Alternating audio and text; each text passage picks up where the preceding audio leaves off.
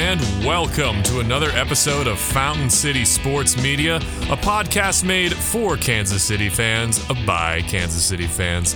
My name's Reese, and alongside my good friends Kyle and Armando, we have more spring training baseball to talk about this week. Exciting developments in the batting order, exciting play from players that we need to see excitement from. I'm just so excited about this that I want to tell you everything. But first, just some friendly reminders of some things coming up very soon on Fountain City Sports Media. We do have an exclusive beer interview coming up with a brewer from Service Brewing Company in Shawnee, Kansas. We're very excited to have this interview with them. We've been trying to get him on the podcast for quite a long time, and you can expect that hopefully either next week or the week after. We're just getting dates ironed out, so keep an eye on the website for that. Other exciting reminders to tell you about, we do have the Opening Day Royals podcast. So later that evening, when the Royals open the baseball season, check us out. Link will be on FountainCitySportsMedia.com for those looking. It's going to be a live stream. It's going to be great. Other things to talk about before we get into the show.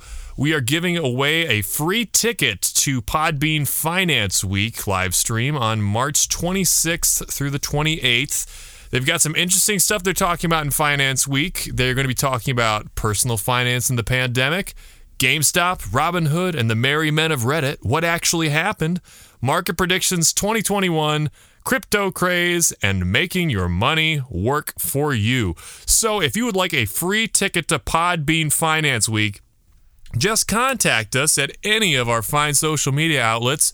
First one to do that will get their hands on that prize. So that's enough from me.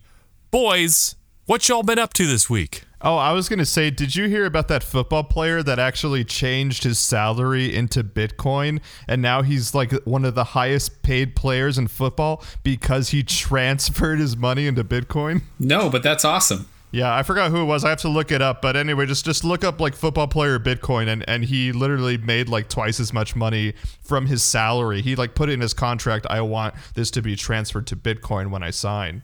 And now his contract's worth like way more than he signed for. The thing that scares me about Bitcoin is the fact that I've had it explained to me like multiple different ways by multiple different people, and I still don't understand what it is or how it exists. Maybe we should give you that free ticket then. Yeah, it's a good point. The best explanation I heard is that like any kind of tender comes down to what like what we think it represents, right? Because money's just paper, right? But it's backed by, you know, alternately lots of different things through the history of this country and other countries, be it, you know, precious metals or at worst like speculative crazy inflation, you know. So it seems like a logical conclusion that there would be like 25 different cryptocurrencies now. It's wild. And I'm curious to see where it all goes. The US dollar is backed by like 1 billion million tons of physical gold in Fort Knox, which actually has market value. What is Dogecoin and cryptocurrency backed by? Like a bunch of neckbeard Star Wars collections? Elon Musk. That's an interesting point though, right? Because it's like, does that gold and silver really have market value? Because it has some market value right now, but there have been times in history where it's become worthless through a boom or a bust, you know? Gold and silver has value to 2 chains. Hey. Oh, man. Well, I'm going to get doxxed by like 500 million people now for calling out cryptocurrency and making fun of Star Wars. Although I'm a big Star Wars fan and I have a few action figures. Don't judge me for that. It's actually good that we don't have, like, this isn't a public company and that people can, like, manipulate stocks, because they would totally bring our stocks down after this episode. Oh, dude, I'm terrified. Our stonks, you mean? Oh, dude, how have we not said stonks? Yeah, stonks would be down. For what it's worth, I have a decent chunk of money in Ethereum, which is not doing super well right now. What is it? And I did buy a little, it's another crypto. And I did buy some Dogecoin. So I am also an investor in Dogecoin. So you used your imaginary currency to purchase a different imaginary currency, neither of which has backing of anything? That's correct. And let me also say, in the spirit of hashtag or, subreddit Wall Street Bets and all that, people jumping in thinking that like this is how you invest and save for retirement. No, it is gambling. It is gambling. And it has always been gambling. And honestly, the Wall Street fat cats, like the actual Wall Street, that's always been speculative gambling too. That's not real, like planning for a retirement. So get a 401k, get a Roth IRA, invest in some long-term bonds. Yeah. And then with like a couple $100, if you feel like getting dumb, you can go get some Dogecoin. Heck yes. Invest in the LA Dodgers. Make sure you buy lots of Barry bonds and put all your money in Colorado Rothies. That's fantastic. I can't even argue with any of that. That's too good. Listen, I've long been a huge fan of the Royals radio crew, which I was, singing their praises last week. But this week in particular, I am even more on the Royals radio booth train because I finally emailed them like they're always telling you to do, because I realized, it's spring training. They might actually read my email. Early on in the broadcast, it was the game against the Brewers, and I had written them an email in maybe the third inning, and I was on a drive, and so I had the game on the radio and knew, because it was a 7-inning game, that I would probably be able to listen to the whole thing and not miss if they happen to read it on air. So finally, Steve reads my email to them, where basically all I said was that I really appreciate their work and that I was hoping for solid outings from both Mike Minor and Bubic that day. They both pitched really well that day, so that was great. And he read my email, which he said my name, and then he like spelled out my last name to be like, did I say that right? Then he read my email, and then he said, thank you very much. And then immediately, because he's so good at this about reading the emails in between the plays. It's like, it's a real, Vin Scully was the master, right? But like, it's that kind of thing, stitching in the other parts of the game into the broadcast. And so he immediately, he read my letter, my email just before the final call of the game, where Lovelady, I believe, speared one off the mound and threw him out at first to end the game. It was amazing. It was perfect. So I loved that. Did you put Kyle Negg at Fountain City Sports Media? No, because first of all, don't say my name on here. I'm leading a dox campaign on you, Kyle. It's already happened, so I'm sorry. Everybody knows your name. It's fine. I did not advertise the podcast because I feared that they wouldn't read my email if I seemed like I was trying to get us free airtime. And I think that's probably true. No, I got to side with Kyle on that one. That sounds like something I would welch on, to be honest. I'd be like, hey. Multiple people where he read the emails, he said, oh, nice to hear from you again. So this is the long game, baby.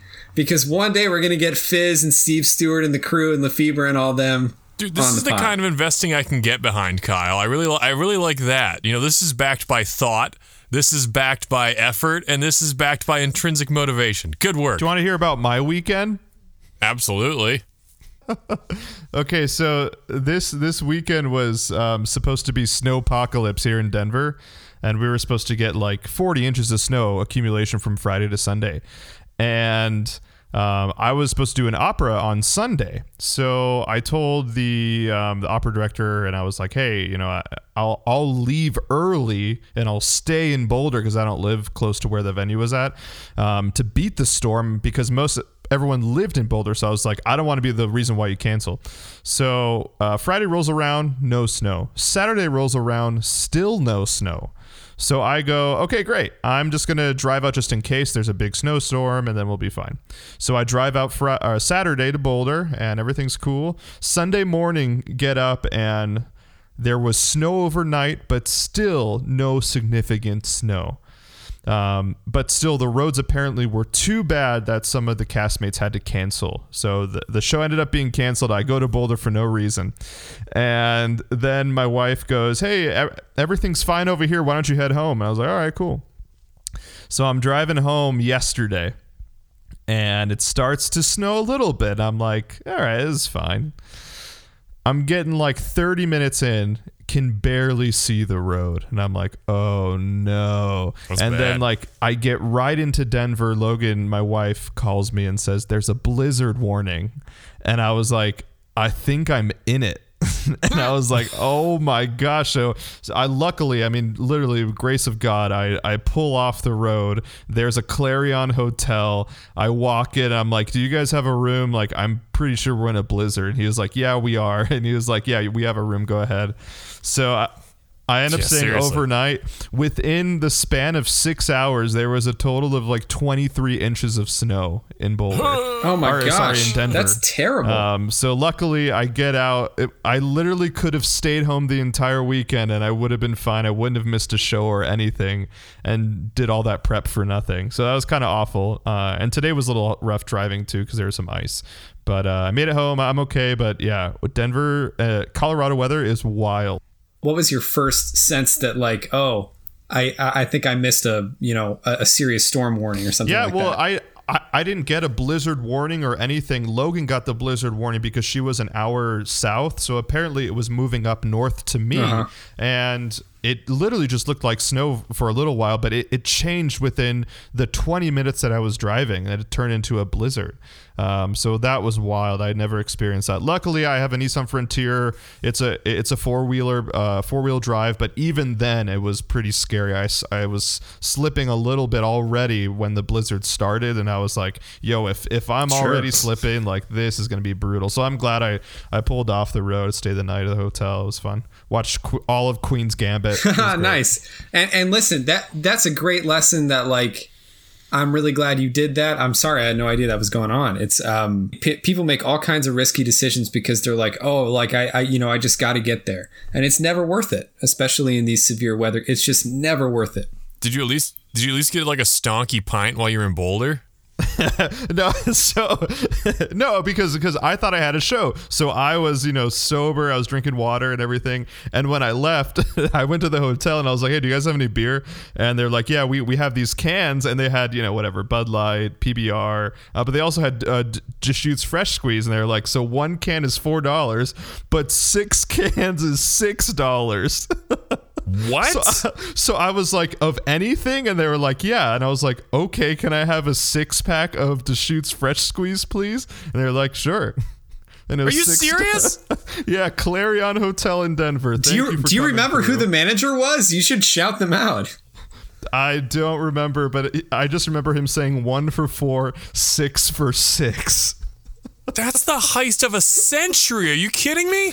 Yeah. It was. I actually started laughing out loud when he said that, and I was like, okay, well, I'm getting the 6-pack then. Check your math. Wow, that's incredible. Right. Well, boys, those are both incredible stories for the week. I don't have a whole bunch to share other than like I got a bit of both. I sent an email and subsequently got the first dose of my Pfizer vaccine. So, oh, nice. You know what they say? That's great. Moderna, wait your turn, because Pfizer is wiser. So I'm waiting for my second. I actually tag teamed the ride up to Chillicothe, Missouri, with friend of the podcast, Kansas City Kid Noah Metzger. Really? Yeah, dog. So it was a long drive, but we made it. We're gonna go back in 3 weeks. It's great. So that's my story for the week. That's great. That's a great story. That's nice, the best man. story of And them all. Get your vaccines, and it's really important. I'm glad you were able to get one because you're in contact with so many people at the brew hall. You can say that again. Are you technically an essential worker? I mean, like what's the term for like when you come in contact with a lot of people? It's like that other tier. I can't remember what it was, but starting today was the tier where like restaurant workers / convenience store clerks could go out and get their vaccines and all that. Yeah, so, nice. That's great. Yeah. So to tie into Armando's story, driving back from dropping off the Kansas City Kid, I was in a tornado warning, by which I mean it kind of drizzled and there were angry-looking clouds about 25 miles behind me, so it wasn't nearly as treacherous. And to end the day, I did not get a 6-pack of Deschutes Fresh Squeeze for $6. So, well, we've had severe weather in Colorado. We've had severe weather in Kansas City. You know what that means, ladies and gentlemen. It's time for another Whit Watch. It's time for the Omaha Storm Chasers. Wait, what? Whit Merrifield, our young phenom, has continued to just light it up in spring training, making highlight reels being talked about across the country. And as recent as Sunday night's Dodgers game, even the Dodgers radio broadcast network couldn't help but ogle our number one prospect. Didn't you just say Whit Merrifield? Oh my gosh, talk about a Freudian wit. Anyway, so Bobby Witt Jr. has some amazing stats right now in spring training. He is currently top 2 in at-bats, runs, hits, home runs, RBIs, and he's hitting a cool 333. Now, boys, because of what's been going on in spring training, I know last week we're like, will he be called up at any point this year? Won't he be called up at any point this year? I think we have to adjust the storm warning scale here. Will we see Bobby Witt Jr. before the All-Star break this year? I raise you, not that you raised or you said anything, but a hot take, Mondo. This should be reason to not bring him in before All-Star break.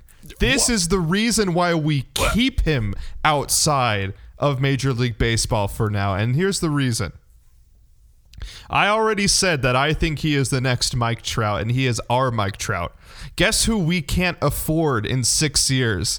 Mike Trout. Guess who we probably won't be able to afford in 6 years? Bobby Witt. Let's keep him in the minor leagues until we absolutely need him 2021, because if we keep him at the end of the All-Star break or after the All-Star break, I guess that counts as half of a service year, right? I just don't want to waste a service year on him, right? Because he is going to be a star, and he's going to be too expensive. Hopefully the new regime in the Royals is going to help. Maybe we can retain people like Bobby Witt, but I just don't want to waste talent. And I also don't want this to be another Mondesi story, right?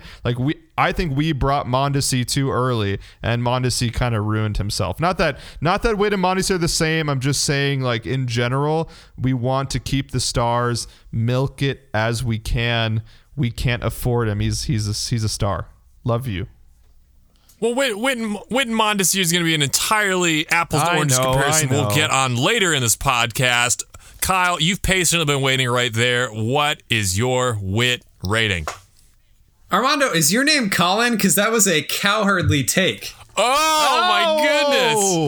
No, it was a hot take because I'm saying don't bring him in. Don't. No. Yeah, that's cowardly, man, because, listen, when somebody's putting on a show like Bobby Witt, okay, so I actually don't entirely disagree with you in that, like we recently discussed last episode, actually 2 episodes ago, the adjustments to AAA ball this year, which is likely where Bobby Witt will be playing from day one. And honestly, selfishly, as a Des Moines resident, I'll get to see him quite a bit coming over from Omaha, or even get over there to a game or two. That's great. But because of the COVID adjustments, they're not having any of those teams fly, right? So they just play basically the same 4 teams in kind of a rotation, which I think actually for our guys is really good developmentally, because then you get to see the same players again, which is like a huge major league skill, being able to, especially in your division, know what to look for and make adjustments and kind of make the duel happen. So anyway, even though I'm kind of being combative here, I actually do agree that probably the All-Star break would be a good target goal, because it would be awesome to get him, like we talked about earlier, putting on a show in spring training is like a tale as old as the Royals in the Cactus League, right? Like, how many seasons have we gone 25-5 in the Cactus League, or not that good, but close to it, and then lost 95 games in the regular season. And so the fact that he's putting on a show now is awesome. So I would like to see him translate that into a consistent AAA ball performance through 60 games or so. They start in early May. But I do think we should bring him up in the second half of the season. I really think that he's playing super well. And I hear Armando's concern about him, bringing the star power too soon and us not being able to get in the race. But listen, we can't build a losing culture, so I say bring him up. Well, I think these are all really good takes and all really good things to keep in mind when watching Bobby Witt Jr. for the rest of spring training. I think in regards to pay, I think if this dude is going to be worth superstar money, I think this is an instant where, I don't know if Sherman hosts a bake sale or something like that, but the Royals will find money to keep Bobby Witt Jr. This isn't Zach Greinke, a guy you see once every 4 or 5 games. We're talking an everyday guy that can affect every single game. So I think he'd be worth the money. And fun fact, he's so young right now that if Bobby Witt Jr. strolled up the stairs in the beer hall and said, "Golly gee whiz, I'd love a pint of that delicious unfiltered wheat," I'd say, "I'm sorry, sir. I can't serve you." He's 20 years old. Yeah. He's 20. Just some things to That was a positively Rockwellian scene you just painted for us. And also, Reese, I mean, not to spend too much time on this, but again, if we only have 6 years before the new contract and we start him now, he's going to be 26 in his new contract. I mean, he's going to be worth so much money if we put him in now. So I get it. I hope we have the money, and of course they're going to prioritize it because he's the real freaking deal. But man, what a talent. An exciting time to be a Kansas City Royal fan. Moving on to more spring training news, it has been a prosperous spring training so far for the Kansas City Royals. They went 5-1 this last week, sitting at 10-3 overall. They are averaging 5.9 runs per game and allowing 3.9 runs per game. So I'm liking the offensive production we're seeing. I think the pitching, I would like to see that 0.9 down to closer to maybe 0.2, 0.3 in spring training. But we have some interesting stories going on in spring training right now. Adalberto Mondesi has not played since the very beginning in Surprise, but he showed up, and he's showed up. Rumor has it, according to Robert Murray on Fansided.com, there's an extension in the works between the Royals and Mondesi, but there is still, quote, a lot to work through. Now, Mondesi is currently 25, again, very young. We have club control on the guy for 3 more years. And some fun facts, last September and October, he put up a stat line of 356, 408, and 667 with 6 home runs and 24 RBIs in his 100 plate appearances. So what I'm getting at with this, will this be the year we see Mondesi finally transcend into the all-star we're hoping he's going to be? And if not, what do we do with him? Yeah, I'll go. Yeah, so I've talked about this on the previous pod, right? Mondesi is our biggest wild card. Like, we are going to be as good as Mondesi is. If Mondesi is not great, that's really going to hurt the team in a very detrimental way. If he's great, then honestly, the sky is the limit for the Royals. So I think the pressure is on because we finally have some players that can take his spot.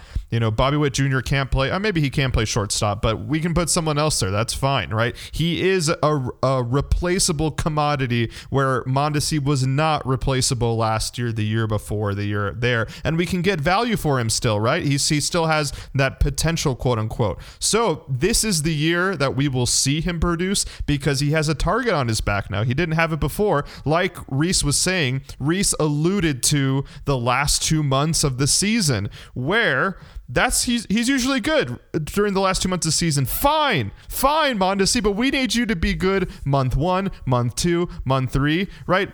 Dozier, Soler, they don't just take months off. Well, you can't take a month off, Mondesi. We need you every single month. I'm rooting for you, but I'm watching you. I said this last podcast, and I'll say it again. Mondesi, Hot Take Mondo, is watching.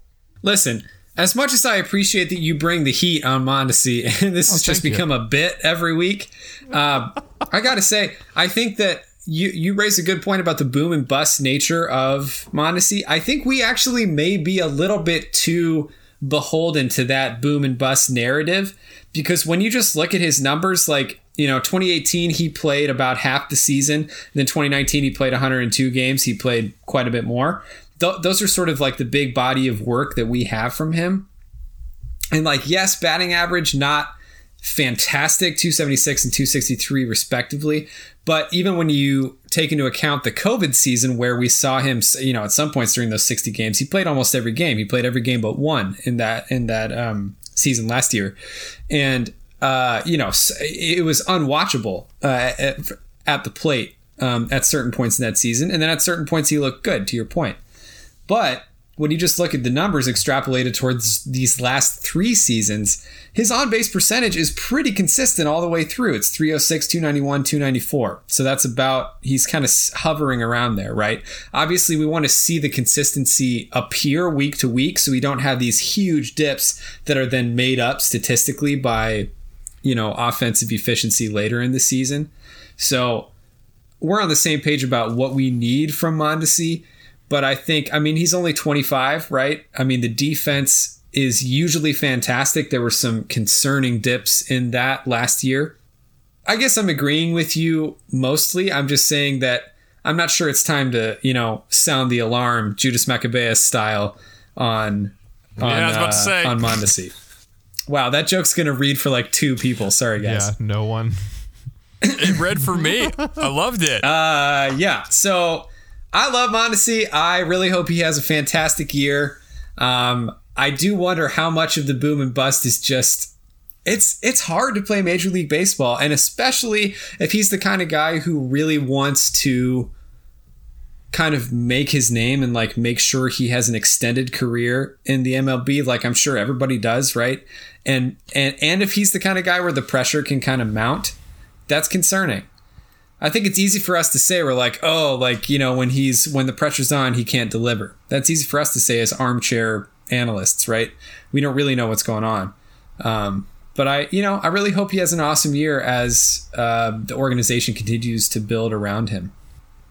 I think one thing we have to keep in mind, too, is even if he doesn't wind up being this like perennial all-star the way his dad was, you know, who are we going to get that's going to be better than him replacement-wise? We're not going to get some veteran off the market who's going to offer more than Monty does.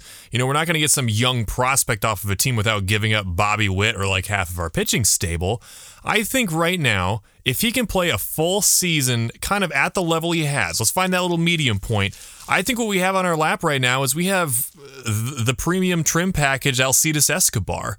You know, he's a better defender. He's more athletic. He steals better. I think he has probably about the same bat when all things averages out. I mean, Monty hits for better power, but we were pretty happy with Alcides Escobar in his late 20s when we were making those runs for the World Series, so I don't see why having Adalberto Mondesi, who's got a higher upside than that, is going to be such a bad thing. Olivares and Kyle Isbell come to fruition, I'm saying bye, Mondesi. I'll find someone else, and I'm putting Olivares and I'm putting Kyle Isbell in there and Bobby Witt, right? Like there's a lot of prospects coming up, and that's what I'm saying. That's why I think that there is a hot seat now for Mondesi, because for me, and I know we're going to talk about 7, 8, 9, but when it comes to 7, 8, 9, closer to 6 for Mondesi, he's kind of right in there where I'm like, I can rotate you out if you're not going to be a heavy hitter. Yes, your defense is incredible, but if you're not hitting the bat, fine. Olivares can hit the bat. You know, Kyle Isbell might be able to hit the bat. Bobby Witt might be able to hit the bat. I don't know. That's a really good point. Let's talk about actually the baseline, because Mondesi at the beginning of like the 2018, like, oh man, we're gonna rebuild. Like, this is the guy, right? Like there was some hype around him. If we're gonna say what the baseline is for Mondesi to truly get paid and become like a franchise player, like put him on like the Mount Rushmore outside the stadium, right? The Mount Crushmore, if you will. Yeah. I think my baseline for Mondesi is through the season he's batting .290, .390 on base percentage, 20 home runs. That's kind of like, if he's really going to get paid and try to be a franchise player, that's going to have to be the minimum for me. And I mean, obviously a return to his like incredible defensive ability, which kind of had a weird lag a few times last season. What do you guys think about that? Do you think it should be better? Should be worse? What's the minimum that we need to see from him to get him I'll jump in real quick. I mean, what you just said is really similar to his 2018 stats.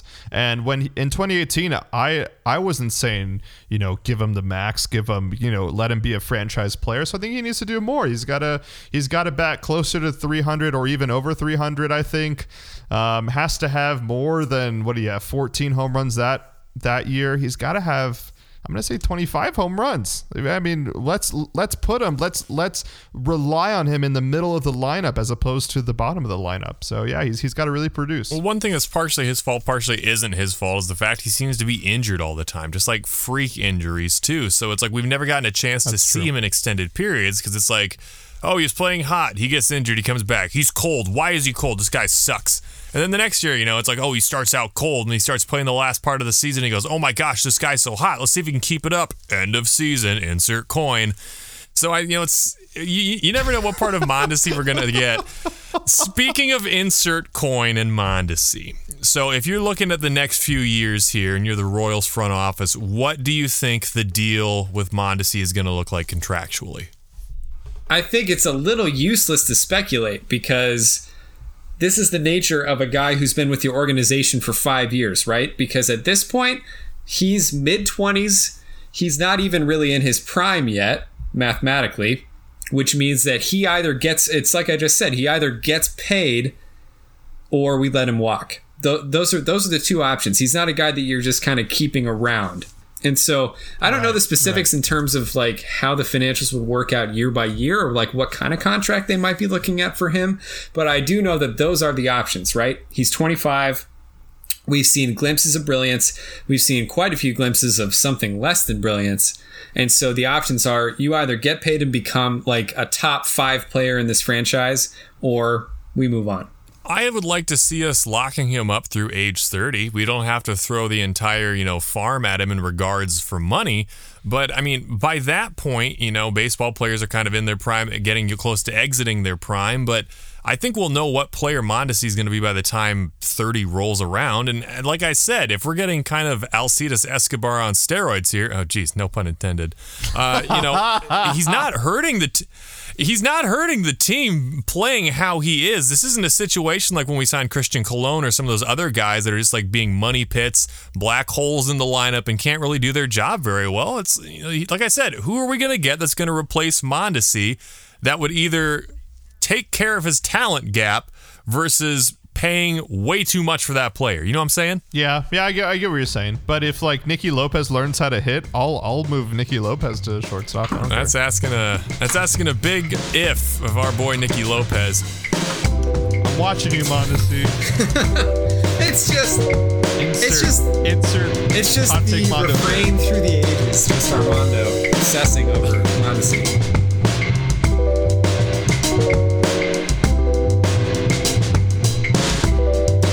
It's time for everyone's favorite segment of the podcast, and that is the beer review. Armando, tell us what's going on this week in beer. Sure. So I was supposed to do this last week, but Reese just like bulldozed through it. I had put so much research into what I was going to talk about today. I mean, I was at the library during COVID times, had my mask on, but still, people were coughing all over the place. Did you travel to Egypt to like study up on that ancient brewery they found? Is that what happened?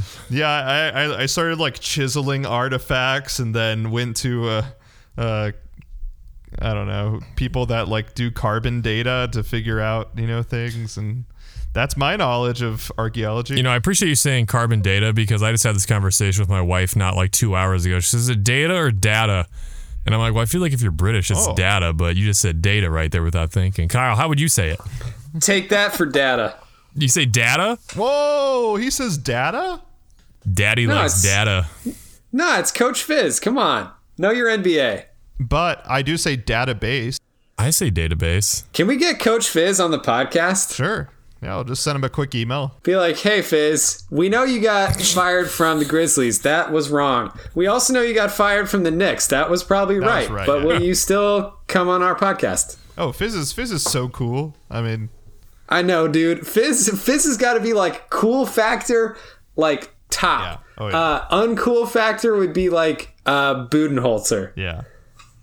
Or like Stan Van Gundy. You don't like Stan Van Gundy? Stan Van Gundy. Yeah, except Stan's got a little bit of like old school swag. Dirty guy, Who's the one that looks like Super Mario come to life? Is that Jeff or Stan? That's Stan. Oh, I love Stan. Wow. Yeah, I think Budenholzer is in the basement of cool. I think for better for worse, Luke Walton is in the basement for cool. Wait, now I gotta ask about the Waltons again too. Which one was the one that was just coaching the Lakers and got fired? Is that Bill or Luke? Luke. That's Luke. Yeah, Bill has not been up to much besides being a total weirdo on college basketball. Yeah, I actually love when he's on college basketball because he's totally on shrooms when he's doing his broadcasting. I don't love it. He's a psychopath on those broadcasts.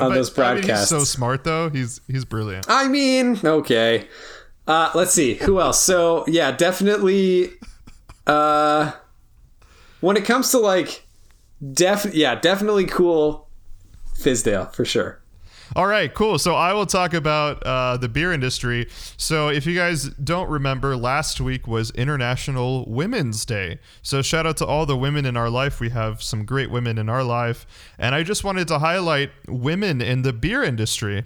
So if you guys didn't know, before the 16th century, women actually ruled the beer industry and were actually the main brewers of the day, because if we go back to, gender norms back in the day, right, this is just what happened. I'm not making an opinion.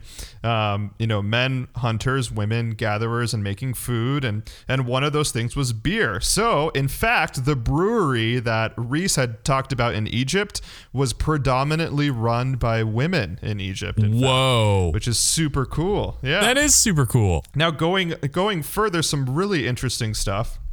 We all know about the folklore of witches. Right. What are some things that are associated with witches? Ashley Olsen. That's true. That is true. Great movies out there. But also cauldrons. Now, where did those cauldrons come from in real life? They actually came from women that were transporting beer to marketplaces. What is another feature that is associated with witches? Pointy hats. Another thing, because women were slightly shorter, they actually had pointy hats so that people can see them in a crowd as they were selling beer in a marketplace, which is really cool. Unfortunately, it was their demise. I found an article from Smithsonian Magazine highlighting how women actually made a ton of money off of beer, which then actually propelled the stereotype of witches because men were jealous of the profits that these women were making. So they casted them out as witches and used the cauldron and the big hats and kind of used that as folklore and kind of fake narratives for women.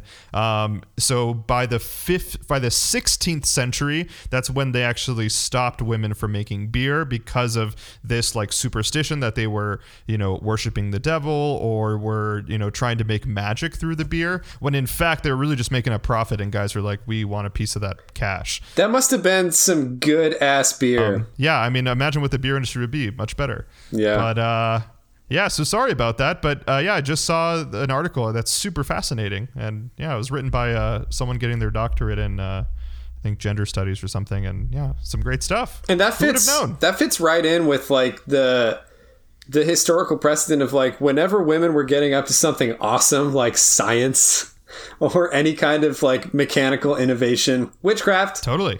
Yeah, it's a shame. Beer, making that tasty beverage, witchcraft. Yeah.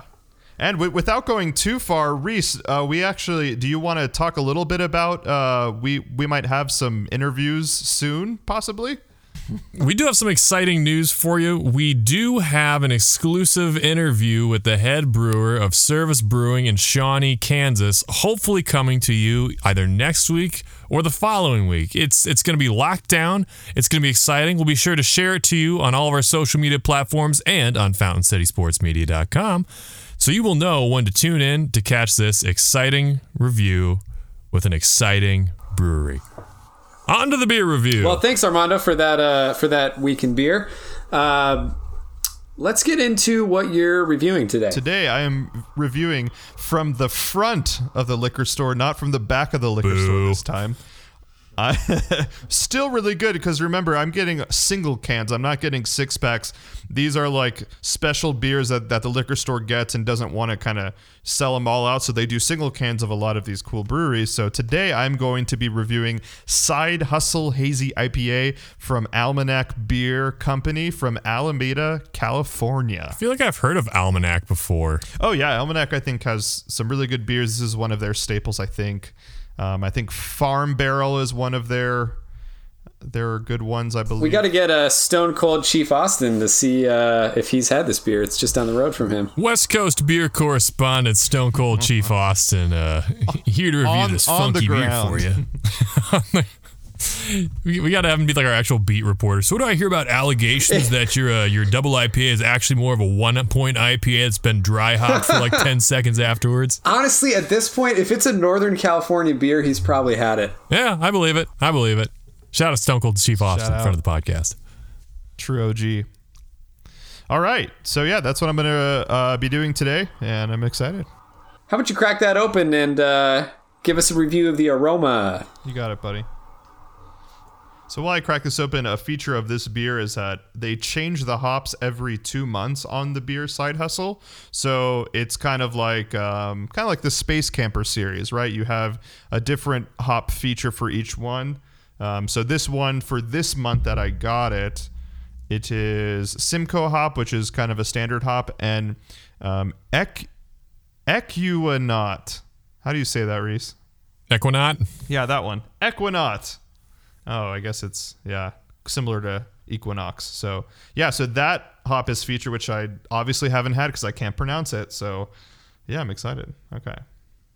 Aroma. While he's sniffing, they named that hop after that play with Daniel Radcliffe and the horse, really?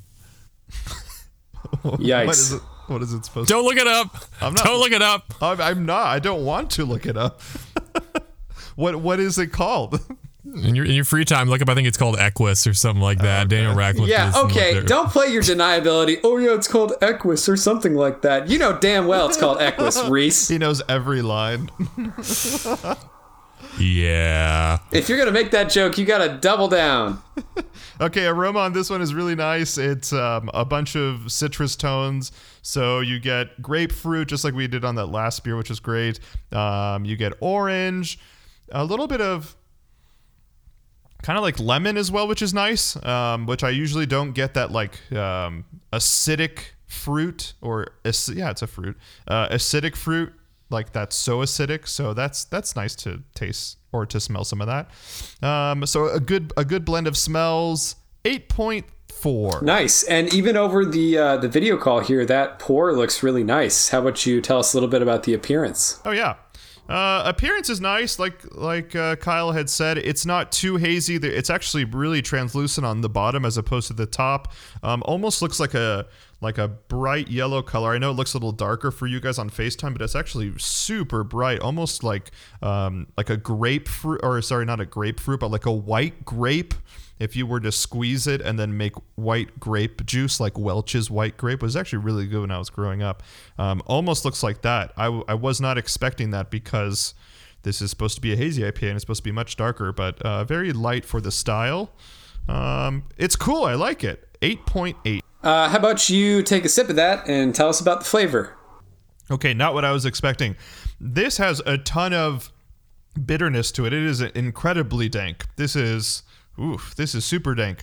Dank as well as with the grapefruit that may make it dank, but it also like kind of pluses for dank. All right. Well, I'm going to assume you're done because I can't hear you at all. So how about you walk us through the mouthfeel of that beer? Yeah, mouthfeel is super carby. It's super bitey, and I didn't mention, but the malt that they use is a wheat malt and a Pilsner malt, actually. So they purposefully tried to make it that crispy with the Pilsner malt, and you totally get that on it. It doesn't taste, honestly, it doesn't taste like a hazy IPA at all. Like this, like if I had to do a blind test, and probably most brewers had to do a blind test, not that I'm a brewer, but I'm saying like if a brewer had to, this is just a straight up West Coast IPA. Like I honestly don't get a lot of like depth at all that you would get for an hazy. Really weird, super strange. So mouth feels a little strange, a little sour. I don't really like that. I think I haven't done a 7 in a while, but I think I'm gonna have to go just a straight 7 on this one.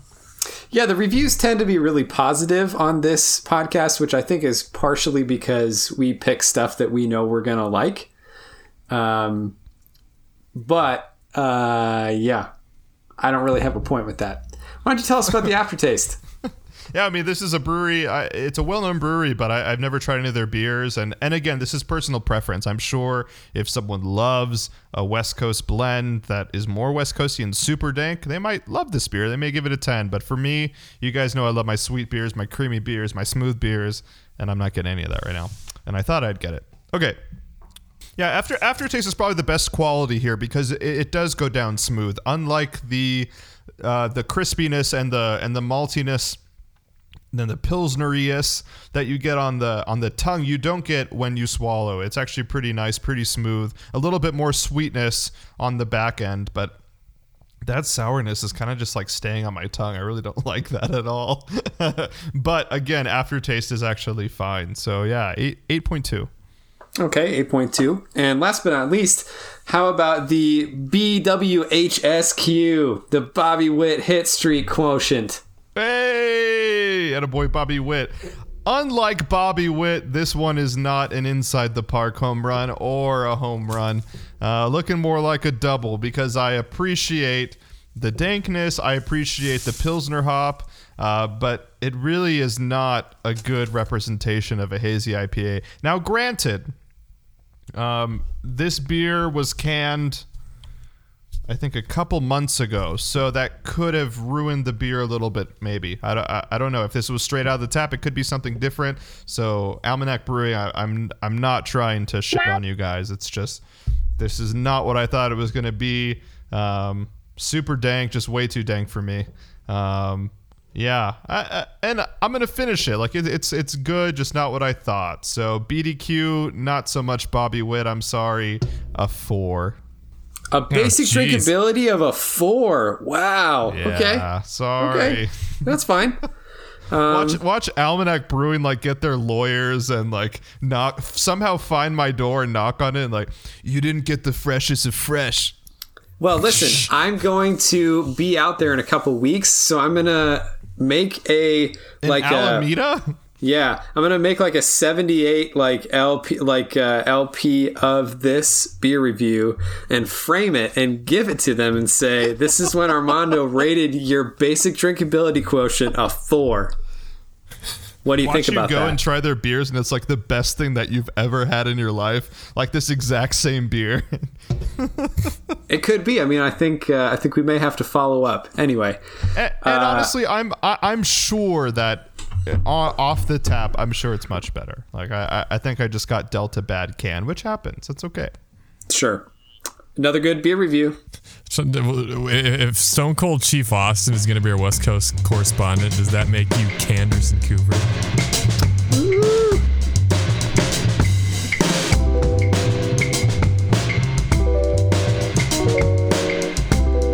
And welcome back to Fountain City Sports Media.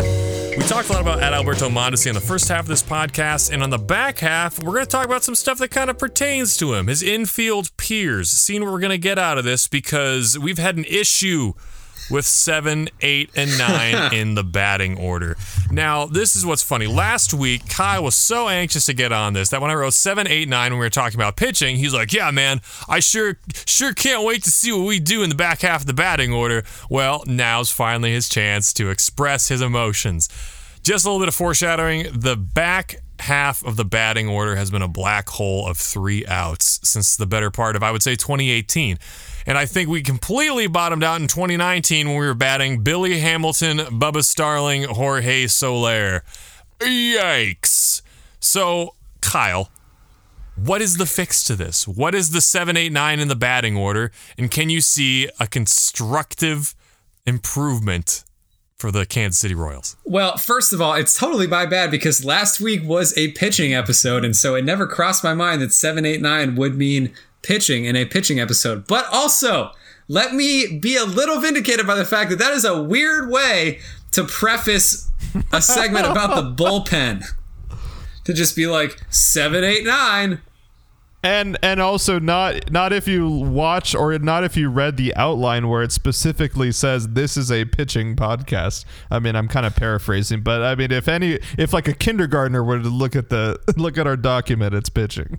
Armando, that's what I just said. It was a pitching podcast, so it was silly that I thought that 7, 8, 9 meant batting. But saying 7, 8, 9 when you could have just said bullpen is a little weird. So I feel a little vindicated by that. Not in Kansas City, though.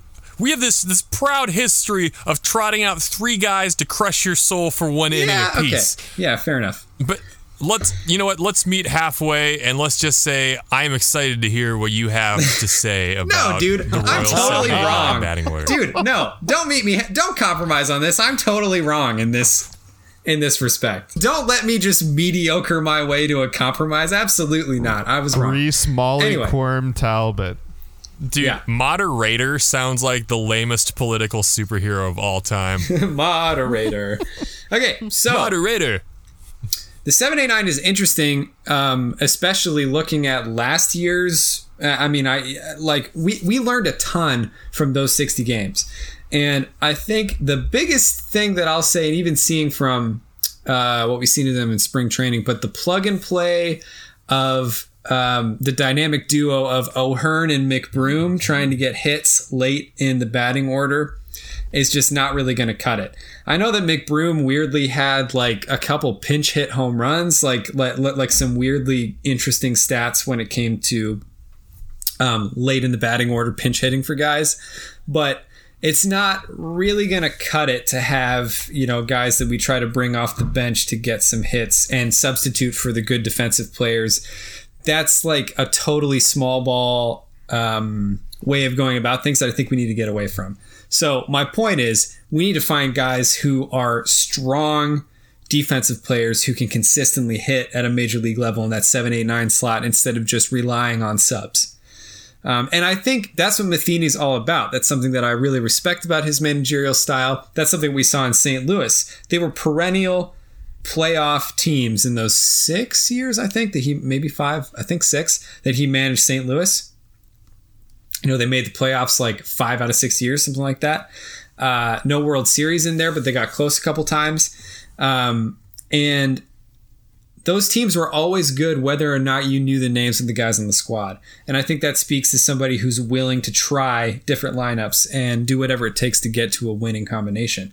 When it comes to individual players, I'm going to say I like what our like projected opening day lineup has, where, they're trying to say that we're going to get Dozier, Lopez, Michael A. Taylor at the bottom of the order. I think that's a great start. Y'all's point about Nicky Lopez earlier is fair. He was pretty hot and cold last year, but Dozier has proven himself to be a pretty solid offensive player, and we've seen some good play from Michael A. Taylor lately. And the best thing about that situation is they have pressure on them in terms of guys who can hit coming up from the minor leagues. Armando mentioned Olivares earlier. He's good. Nick Heath, honestly, can hit. I'm curious to see more from Lucius Fox. I don't really know if he can hit at a major league level yet. We'll see. But at the end of the day, we're looking for guys who are going to lock down those spots rather than just be subs. I don't really like the Fangraphs lineup, honestly. I don't think Dozier's going to be 7. I mean, they have Mondesi third. There's no way. There's no way Mondesi's batting third, I don't think. It's close, though. It's close. So as we talked about Mondesi, I think Mondesi's hitting 7th. I think Mondesi's going to be 7th. Then I think it's going to be Michael A. Taylor at 8, and then Nicky at 9. Even though Nicky's had some good things in spring training, he's still one of the worst hitters that we've ever had on the Royals team. And until he proves us otherwise during the regular season, then I can move him up in the rankings. Of course, he's an incredible defensive player. But Nicky Lopez is going to be 9th in that. And I actually don't even want him to be in the starting lineup, but he will be because his defense is amazing. To Kyle's point, Michael A. Taylor has been playing very, very well. And of course, it's hard to judge spring training, so we have to see whether Michael A. Taylor is going to really produce during the year. I mean, it's great. He's batting .412. He has an on-base percentage of .444. I mean, that's awesome. If he can keep up half of those numbers, then it's going to be great. And again, if Mondesi at 7 is hitting 25 home runs, has close to a 300 batting average, then this Royals team is going to be amazing, right? If we have Mondesi down at 7 playing well, Michael A. Taylor playing consistent, we can kind of let Nicky Lopez figure out what the heck is going on there. So that's who I think is going to be the starting 7, 8, 9. Towards the end of the season, we'll see what happens, but for now, that's what I think it's going to be. Well, I think it's just so interesting that you guys chose the lineups you did in the order you did for the reasons you did, because kind of as Kyle alluded to here, between the two of you, we have a very yin and yang approach, by which I mean Kyle has a very Mike Matheny approach to this. Armando's approach is very similar to how Ned Yost would probably approach the players that we have in the lineup right now. What I'm getting at is Kyle is talking about making sure the hitting is spread out throughout the lineup. Armando, I know you said you didn't understand why Mon to be batting in the front half of the order. Given the projections and how Matheny manages, I see Mondesi in the front half of the order because they're trying to do their best to get as many people on base as soon as they can so that our cleanup hitters can come up and really drive in some runs. Now, similar to what you were saying, though, is why would you want to have Mondesi in the front half of the lineup when he's probably not as reliable of a bat as Dozier? Ned Yost's approach at batting was always kind of put the hitters in the last three spots as like your weakest hitters, which is why we saw that lineup, like I said, that had, oh my goodness, Hamilton and Starling and those kind of guys. You got relegated to the 7, 8, 9 spot. I can understand having Dozier in the 7th spot just because that way you can generate some sort of offense in the back part of that batting order, so it's not just hope you don't get 3 outs in these last 3 batters. Now, the big question is, if we're going to spread the wealth, or we're going to have our best batters in the front and our less talented batters in the back, what do we see as the batting order 1 through 9? Kyle, I'm going to start with you. I mean, that's a little bit of a moot point because it's going to be based on who we're playing, right? I gotcha. Armando, do you want to jump in? No, I mean, and look, Dayton Moore already said in February. He said that the lineup is actually set. He actually said, he was like, we actually know who's going to be playing. I'm pretty confident, actually, honestly, in what I think the lineup is going to be, and I'll even make some bets if you guys want to make some bets too. You know, I love bets. Kyle, I know you love bets too. Here's who I have 1 through 9, and maybe I'm not so confident 7, 8, 9, but I'm pretty confident on the top half. So number 1, I agree. Whit Merrifield, I think that would be great. Benintendi 2, awesome. 3rd, I think it's going to be Carlos Santana. I think Carlos is going to be a great 3rd option there. Not the heaviest hitter, but he can, if Benintendi and Merrifield get on base, I think he could really bring some runs in. Not the heavy hitter, which is fine. You don't need a heavy hitter at 3. At 4, look, Salvi's shown zero decline, zero regression in his play. So Salvi at 4, Soler at 5. That's such a good 1 through 5. Of course, we have to see Santana, do a little better. Benintendi, obviously, we have to see him do better. But we've seen glimpses of that, and I think we talked about that on our pod, right? We're kind of throwing away what we saw in 2020 and kind of relying on some of the stats from 2019. Anyway, back to my stuff. Number 6. Hunter Dozier. Hunter doing really great. Again, we need to see him jump up again, but we've seen glimpses of amazing Hunter Dozier. And then I already talked about my last 3, Mondesi, and then some combination of Taylor and Lopez could switch throughout. But look, again, if Mondesi is playing well, if Benintendi's playing well, Santana's playing well, Dozier's playing well, that's a lot that needs to go well. But that hot take, Mondo is one of the best lineups in the MLB if everyone is playing well. I hear you on all that. I think I would raise you that seeing Matheny's managerial style last season, we're going to see a ton of experimentation, and so it's a little bit of a theoretical exercise to talk about the lineup. The only thing that I really like Salvi batting cleanup just because he has a lot of history of doing that in his last 7 years with the Royals or longer even. Salvi batting cleanup has a long history of being good for us when he's had his best seasons offensively. I guess my only hot take I might put in there is if we get a truly full healthy season from Jorge Soler, he's going to be batting 3rd some games. I really think so. I think when he's really on fire, he can, Matheny had him bat 2nd a few games last season. So that could happen. I really think, it's an interesting question, but we're a situational team. We're a small market team in a big market world. And so we're going to be tailoring these lineups based on who our opponents are. Well, I think it's very interesting that you guys have kind of created the arguments you have of where to put some of our big bats and what to do with some of our less talented bats. Now, here's my big question to kind of tie everything together, even from the front half of the podcast. So I know we did the Whit Watch. I know we talked about, are we going to call Bobby Witt Jr. up at any point this year or not? And, the person on the chopping block, as we talked about, would likely be Nicky Lopez. Now, as I mentioned, Bobby Witt Jr. was hitting top 2 in all those great categories in the team. He was killing it. Nicky Lopez, on the other hand, so far, not good. He is currently 30th or worse on the team in batting average with 111, on-base percentage, slugging, and OPS. I think we were hoping for a little bit more from Nicky, even in spring training.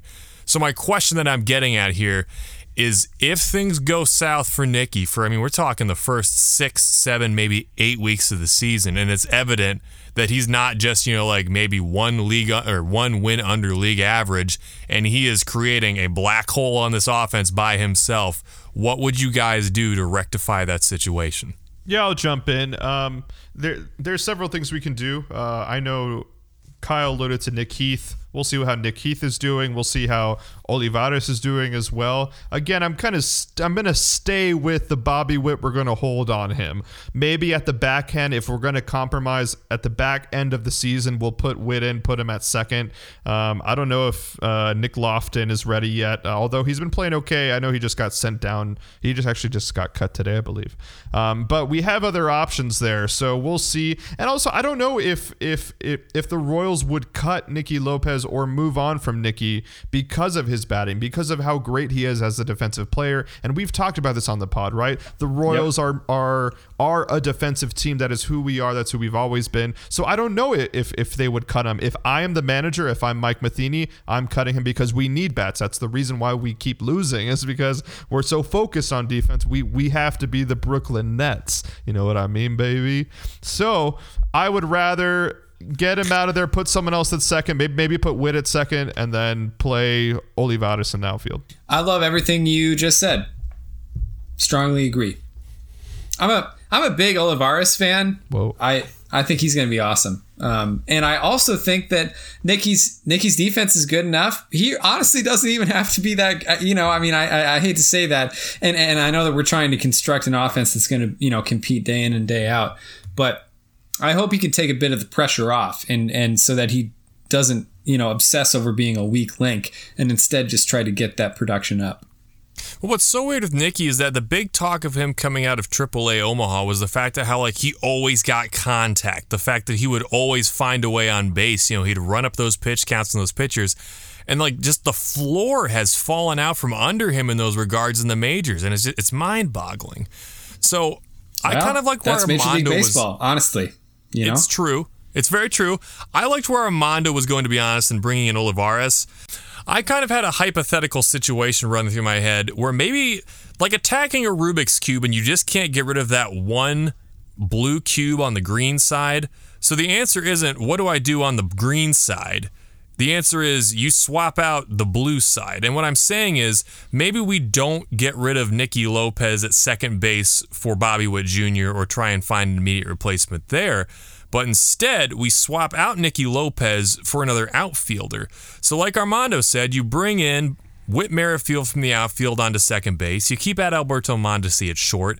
And then your outfield, you suddenly got Benintendi, you got Michael A. Taylor, you got Olivares, and your 7, 8, 9 in the batting order subsequently is Dozier, Olivares, and Taylor. Yeah, I don't know if I agree with the batting lineup, but I'm also going to throw another scenario that kind of plays into that. We talked about switching Witt, put him in the second base. We actually haven't talked about Dyson. I mean, what if that's the reason why we have Dyson here is because of someone like Nicky Lopez or because of Michael A. Taylor. You can just plug Dyson right in, or you can switch Witt to second base and then put Dyson in. So Dyson's kind of that wild card. Is why is he here right now? He's 36. We paid him a lot of money.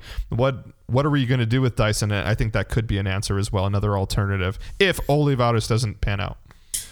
Friend of the podcast, Gerard Dyson. Gerard Dyson's great. We love him. Well, unfortunately, just like revving the motorcycle, we have to be revving and hitting on that old pavement road and riding into the sunset and a bunch of other fun metaphors to say. So, boys, you've had a wonderful week of events happen to you last week. Do you have anything coming up in the pipeline this week? My canceled show being actually going to happen, hopefully, next Sunday. Me just lighting candles and holding a vigil and hoping that KU can play in the NCAA tournament. Oh, yeah.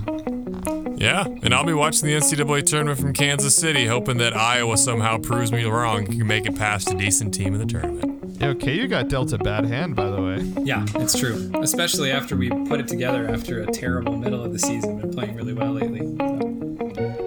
We'd like to thank you for joining us today on Fountain City Sports Media. This podcast is brought to you by listener support, so consider becoming a friend of the podcast. Check out our Patreon page at patreon.com/FCSM to gain access to premium content including outtakes, bonus episodes, and exclusive beer reviews. Check out our website at FountainCitySportsMedia.com for more info on the podcast, social media, and of course the goings-on in the beer industry. Special thanks to bands Carswell and Hope and Like a Tiger for providing our intro and outro themes. And as always, I'm Reese, and alongside my good friends Kyle and Armando, we thank you for tuning in to Fountain City Sports Media.